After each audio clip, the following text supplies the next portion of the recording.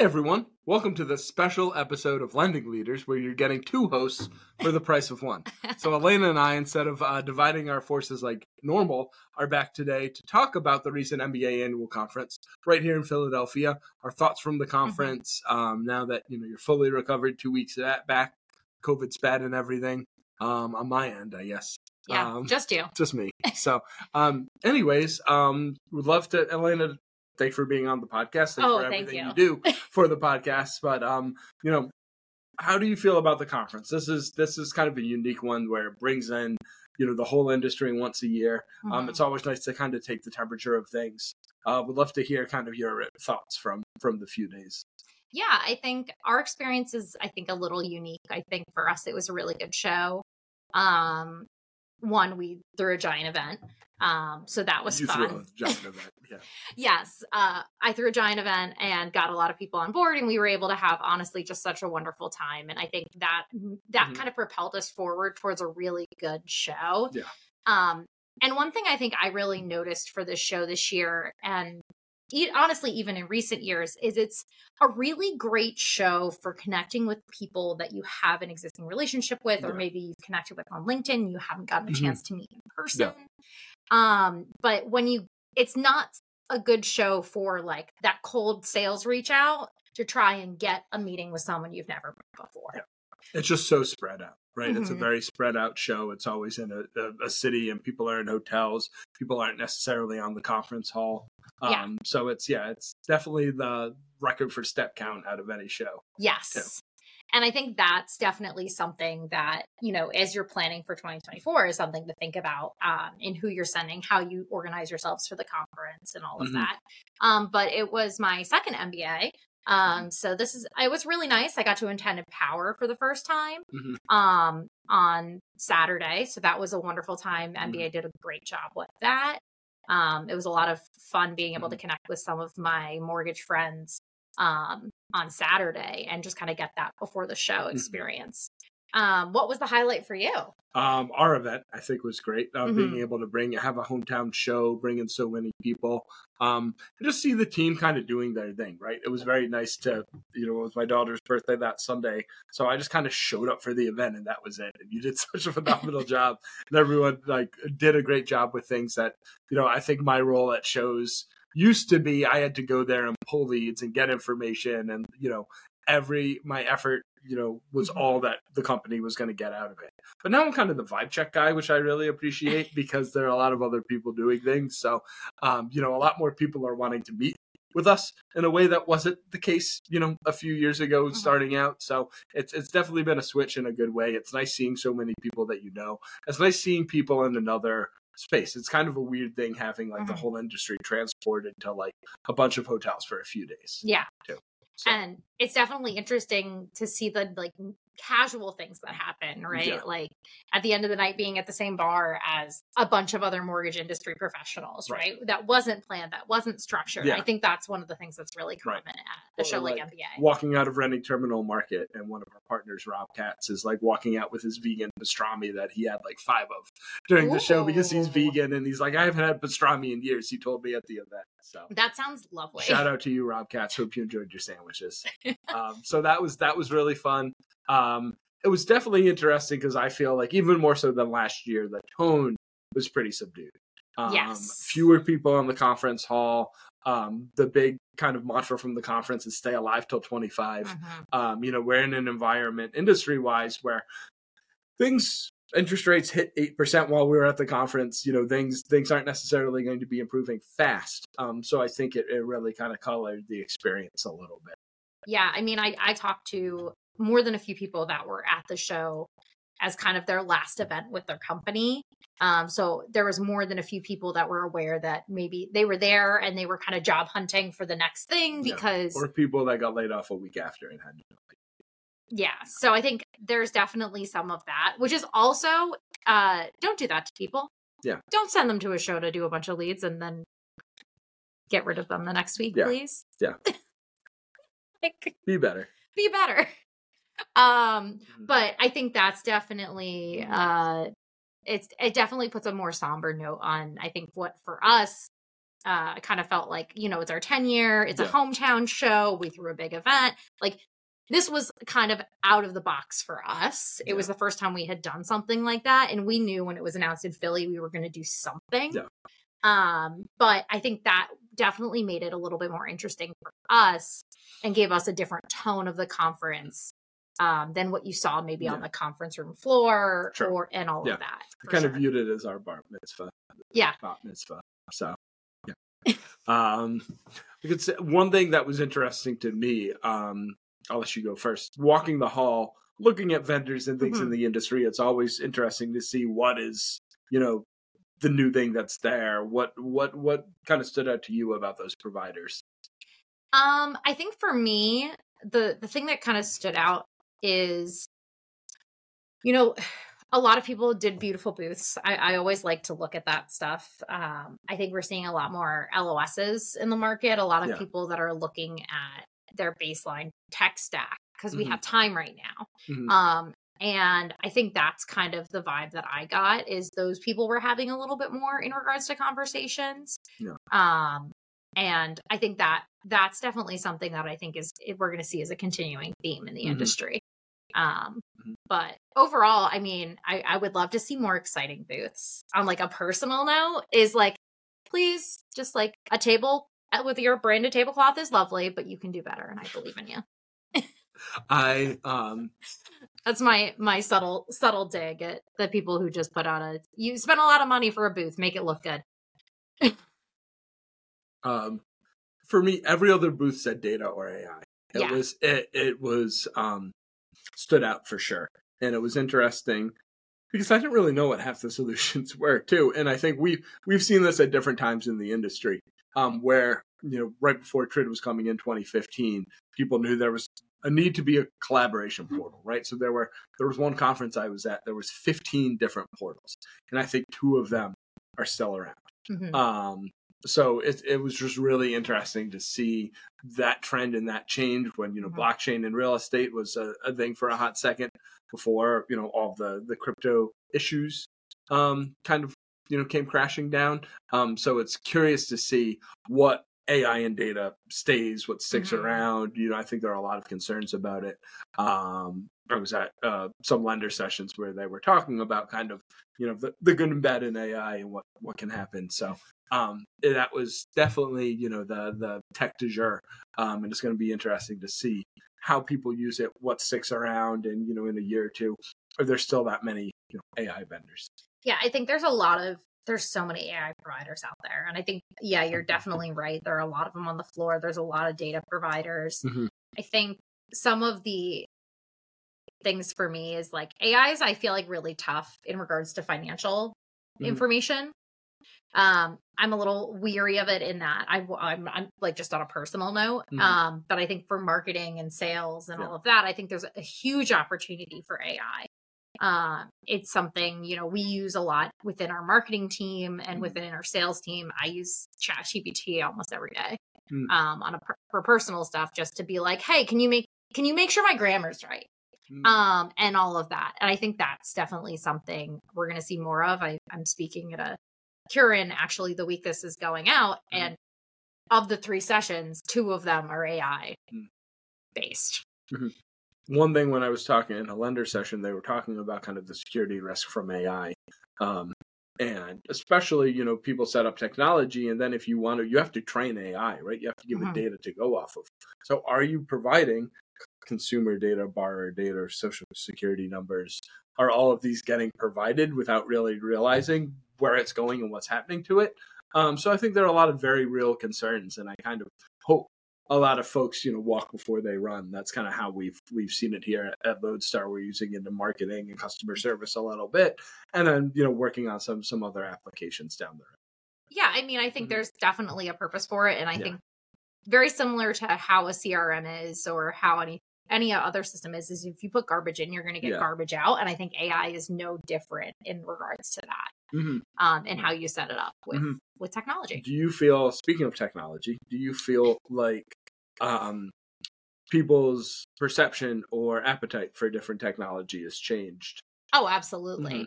I think in the the up market, we were seeing a lot of people say, well, we need sales tools to help us compete and to get as many deals as possible in the pipeline. You know, we saw our CRMs, our, chat bots, all of that front of end sales and marketing pieces, I think we're invested into really heavily. Not necessarily fully built out, but they were purchased, they were set up like that POS system. And I'm really seeing, our sale was kind of hard during that time period, right? People weren't looking at operational challenges. And I think we've kind of seen this shift into can we do better operationally?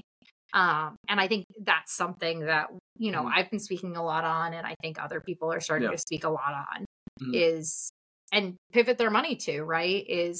Well, there aren't any deals out there, so I'm not going to go spend money to get them. I need to look internally to see how I can improve my operation to save money. That was one thing I heard from a lot of lenders, almost bemoaning the fact that, hey, all this automation hasn't saved me a dime. It still costs as much as it ever has to originate a loan.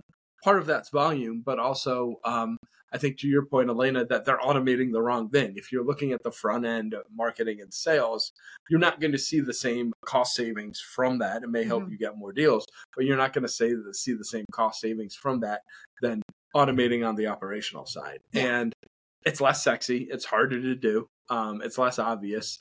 I was talking to another partner of ours last week, and they were saying that basically you're not going to see a lift in automating a task if you don't automate more than like 50% of it or something like that. Like they basically said, if you take away 20% of a person's role, you will not fire them, right? You will may or may not reallocate them to something else. So unless you're able to remove a role completely, or so much that you can really use a person for something else, you're not going to say that same type of lift. Yeah. And I think there's definitely, when you start to see, I think as we come back, and I'm working on a presentation on this right now, actually, is as we start to see volume come back, I think we're going to see you should be looking at technology instead of hiring decisions to see if you can expand the workload of, let's say, an underwriter, right? Yeah.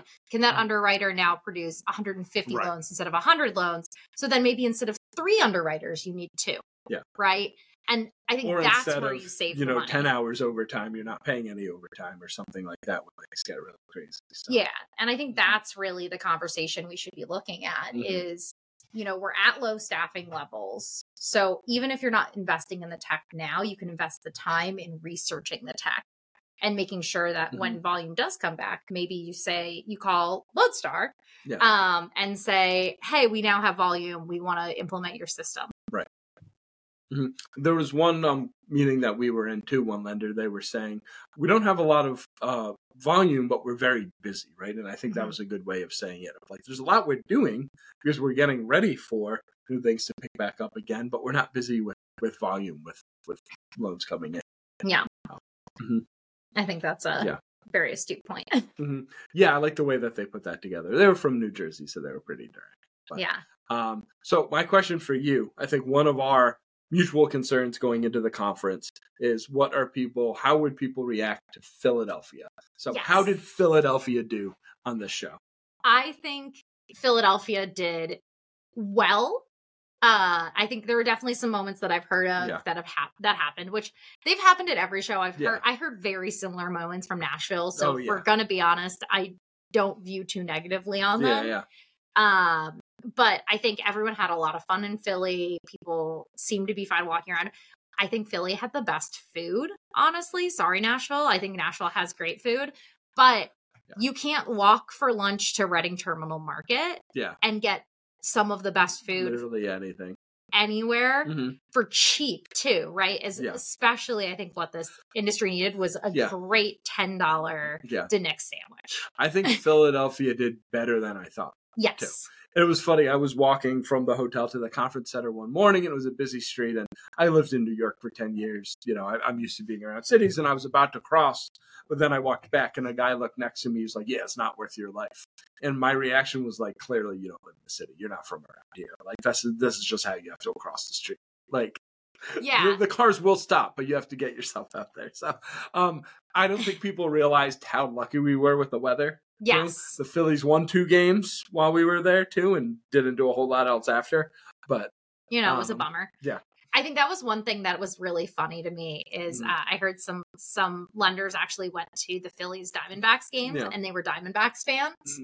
And they were like, we got massively heckled in a way that we weren't prepared for. And I was like, you wore opposing team apparel to a Phillies game during the playoffs. But also the thing that I don't think people quite realize that I shared with them is Phillies fans go into a drawing to have the chance to purchase tickets. Yeah. And like, there is not enough tickets for everyone who wants to go to the playoff games. Yeah. And compared to the Diamondbacks arena that had empty seats and you could buy a $7 ticket in the highest. No, those highest tickets in Philly were going for $150, $200, if not more. Oh, no, man. I thought it was $400 minimum. Yeah. Yeah. And like that I think is something that I think makes Philly special too. Yeah. But yeah. Fan is short for fanatic, right? Exactly. We love the Phillies. Yeah, I heard less of the awful stuff that I thought could have happened. A lot more of people's perceptions of the area than anything else. I think people had really nice things to say about kind of the historical nature of Philly and the architecture and things like that are unique. There's a lot of history in Philly, so it was nice that people were checking out and doing those types of things. So it was a lot better than I thought it was going to be. I was very nervous for how spread out the show was, and also people's perception of the city. But top marks for Philadelphia, so I was happy about that. Yeah, and I think a lot of people weren't prepared for how big Philly is in comparison to Nashville. Like, the Philadelphia Convention Center is maybe 4 times the size of the Nashville Convention Center. There was a whole building that wasn't even the right building. Yeah. Like 2 blocks over. Like, in comparison, I used to work in, events, and I was, one of the things that we got was citywide convention data. We're at pre-2020, I think this is a 5,000 person conference. Yeah. Philadelphia can support 70,000 to 100,000 person conferences. So this is definitely one of the smaller ones for the city itself. Yeah. And I think because of that, it felt like you were walking miles to get to the convention floor. Yeah. But if you walked outside, it was faster. If you walked in the building, it took forever. Yeah. So yeah, no, I think I'm excited for Denver next year. I think it's going to be a good show. I will say the one thing I'm already concerned about is the alcohol difference for people. The altitude. Because of altitude. And the walking too. Yeah. 15,000 steps a day, mile high.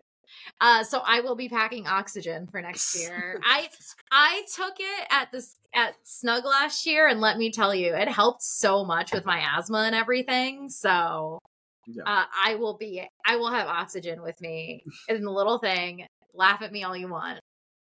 That's my that's my pro tip for 2024 in Denver. It's just comfy shoes. Comfy shoes. It will be a lot colder. Oh, it's going to be so cold in Denver. It's like the weekend before Halloween. Anyways, so final thoughts on the conference as we wrap up here. I think the biggest thing I took away is, like Philadelphia, the mortgage industry right now is kind of an underdog. I think, we're the wild card. Yeah. But I think there's a very similar story to Philadelphia sports, how Philly always comes back. I'm trying here with this metaphor. Stop laughing. No, like it. No one likes us. We don't care. The mortgage industry. I was like, that checks out. Yeah, that tracks. And I just think it's so important to kind of take that message. Sometimes the companies that you least expect are going to do the best, right? There are people that will thrive in this market, and we're going to see, I think, some new top players come out of this market. Yeah. And I think there's going to be some consolidation, some shifting. Right. But we're not going anywhere. No, and I think, stay alive or survive till 25 misses the point, because it's more about how can you set yourself up for success? How can you, cover your downside, be solvent. That's super important. But then, like, how can you take advantage of this so you're coming out, at twice the speed of everyone else? How can you thrive in 25, right? If you're surviving until 25. Yeah, right. But how can we set ourselves up to thrive in 25? I don't think anyone expects to thrive next year, unfortunately. Yeah. But I think there's an opportunity there. And I think there are some people who, in speaking to, they really saw that as an opportunity. And there were others that kind of looked at it as just, oh, well, everything's bad. Yeah. And I think your mindset matters here. Yeah, exactly. Awesome. Well, you did the intro. I can do the outro if you'd like. Sure. Well, thank you guys so much for watching. We'll see you all next week with our regularly scheduled programming. One of us will be hosting. We're not sure who yet. There's a lot of fun episodes coming up. We do have a lot of fun episodes up. We probably saw a bunch of you all who actually listen to our podcast, so thank you for coming to the event or meeting with us throughout the show. Yeah, and we're looking for guests for the back half of season 4. So if that is something you're interested in, let us know. We'd be happy to chat with you and see if we can get you on one of these podcasts. Great. Awesome. Well, thank you all so much, and we'll see you next week.